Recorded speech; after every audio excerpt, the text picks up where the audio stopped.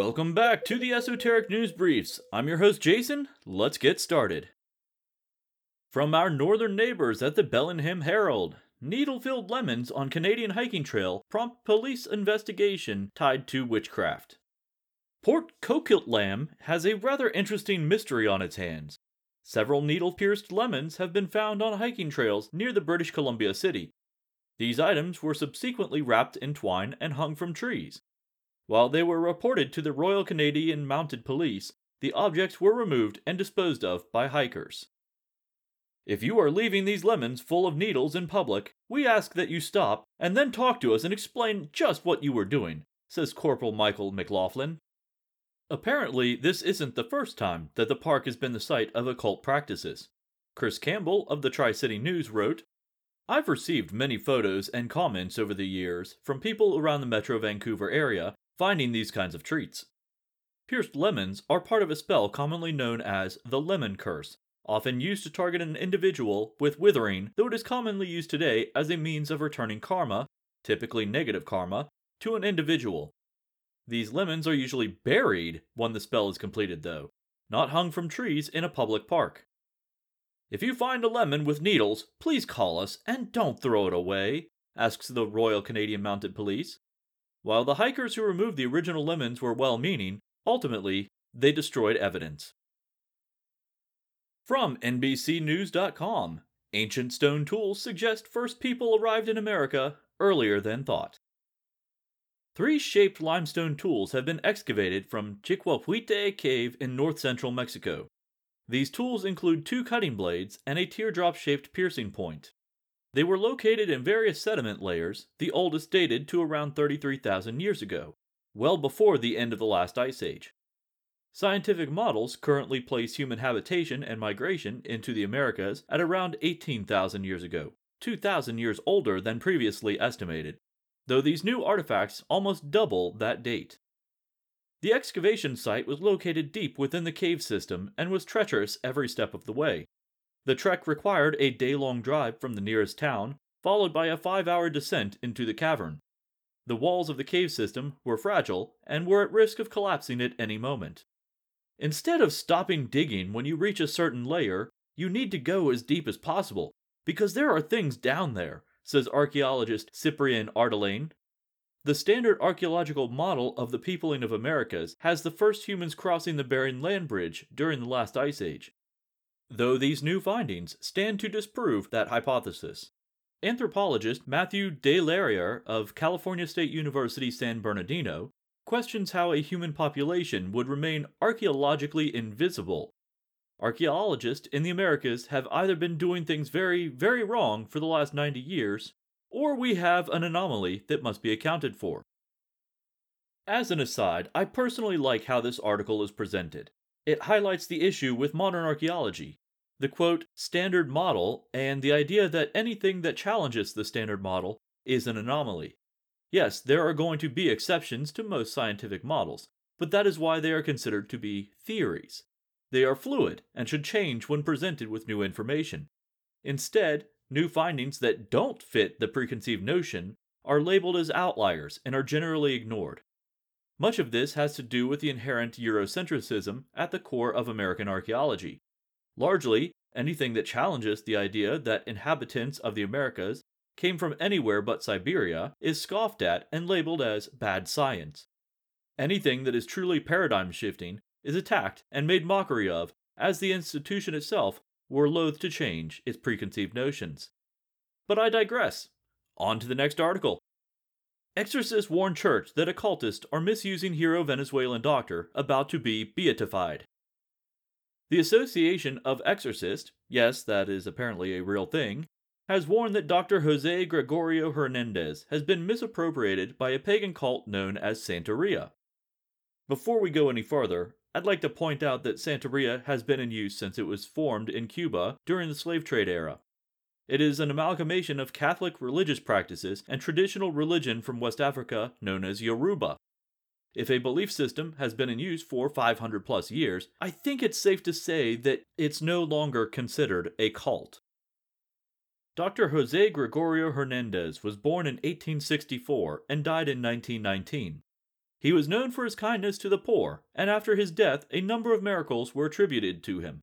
Mostly, these involved him petitioning God to intercede on his behalf, though the miracle that earned him his beatification was when he aided in the recovery of a girl who had received a gunshot wound to her head. His legacy has made him a folk hero around South America and in Spain, causing him to be recognized by the Catholic Church in 1985, when they bestowed upon him the title of Venerable. A representative of the Association of Exorcists describes how this notable figure is being used. There are 21 courts of spirits in the use of Santeria, and Hernandez, in some regions, is the head of the medical court.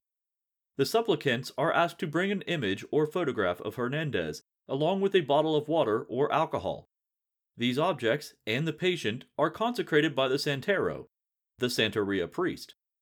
They then take these objects home with them and create an altar dedicated to the saint, and as long as the altar is maintained, he will operate on the afflicted at night while they sleep. According to the exorcists, this is a deception. In reality, they say, the patient's soul is being exchanged for healing. We know well, however, that magic is absolutely against the Christian faith, and that good magic does not exist. With Latin America having more and more influence on the Catholic Church, there is an equal amount of pushback. In October of 2019, at the Synod on the Amazon, images of the Aboriginal Earth Mother were used and later displayed in the Vatican. A zealous Austrian man, while visiting the Vatican, threw these images into the Tiber River, where Italian authorities eventually recovered them. While Catholic missionaries are working with indigenous populations, incorporating their practices into the overarching belief system, conservative groups are insisting that Catholicism remain pure of, quote, pagan influence. Can trees live forever? New kindling for an immortal debate. First, I have to take a moment to appreciate the pun used in the headline. Bravo, Caragiamo of the New York Times. Now, two things in life are certain: death and taxes, and according to this article, certain trees may be able to avoid both. In Chile, there is a cypress tree reported to be 3,600 years old. In Sri Lanka, there is a sacred fig tree that was planted in the 3rd century BC.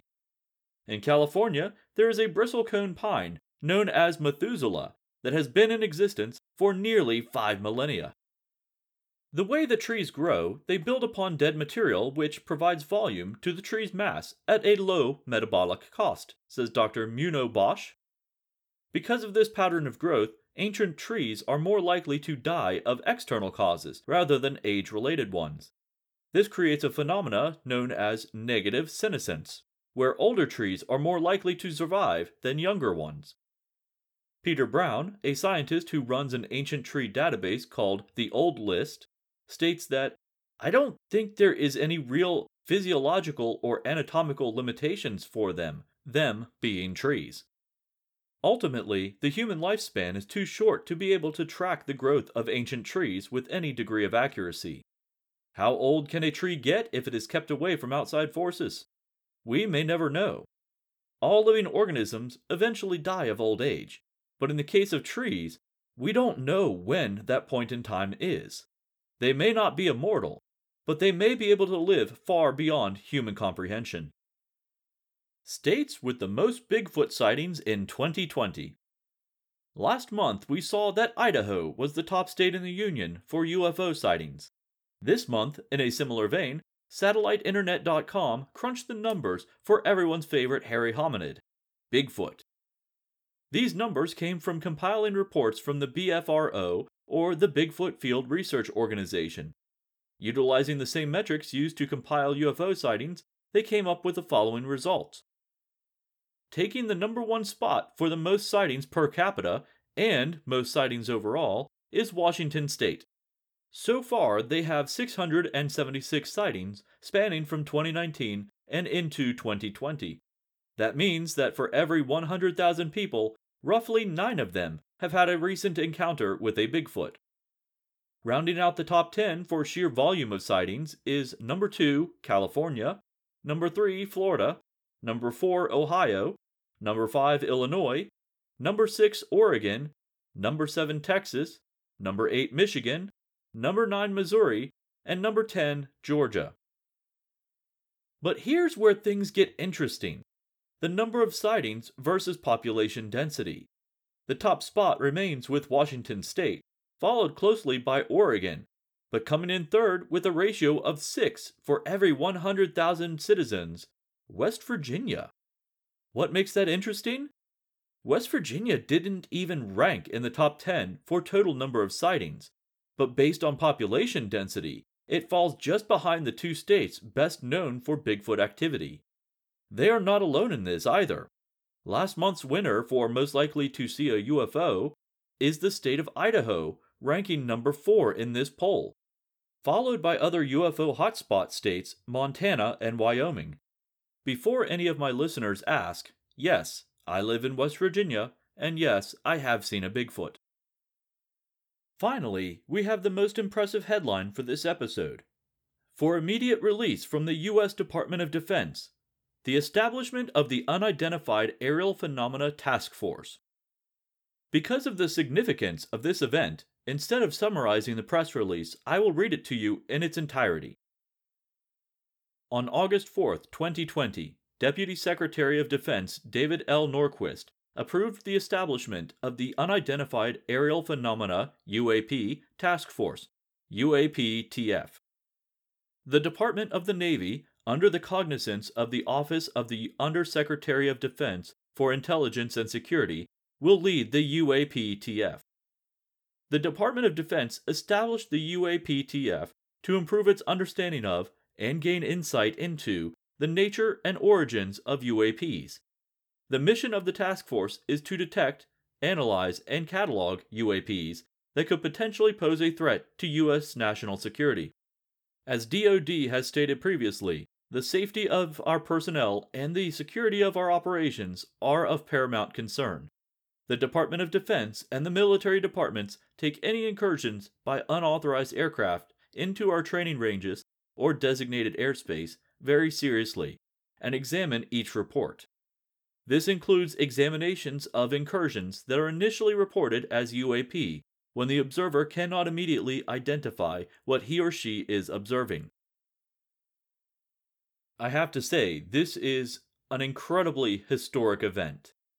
The formation has created the first centralized reporting center for UAPs in this country. Previously, government groups such as Project Grudge or Project Blue Book had sole reign over UAP sightings. These groups were not required to share their information with other government entities. Now, with a centralized center for reporting, different branches of the government know where to turn to when they have or are seeking information on sightings of UAPs. That's all for this installment of the Esoteric News Briefs. As always, until next time, stay weird.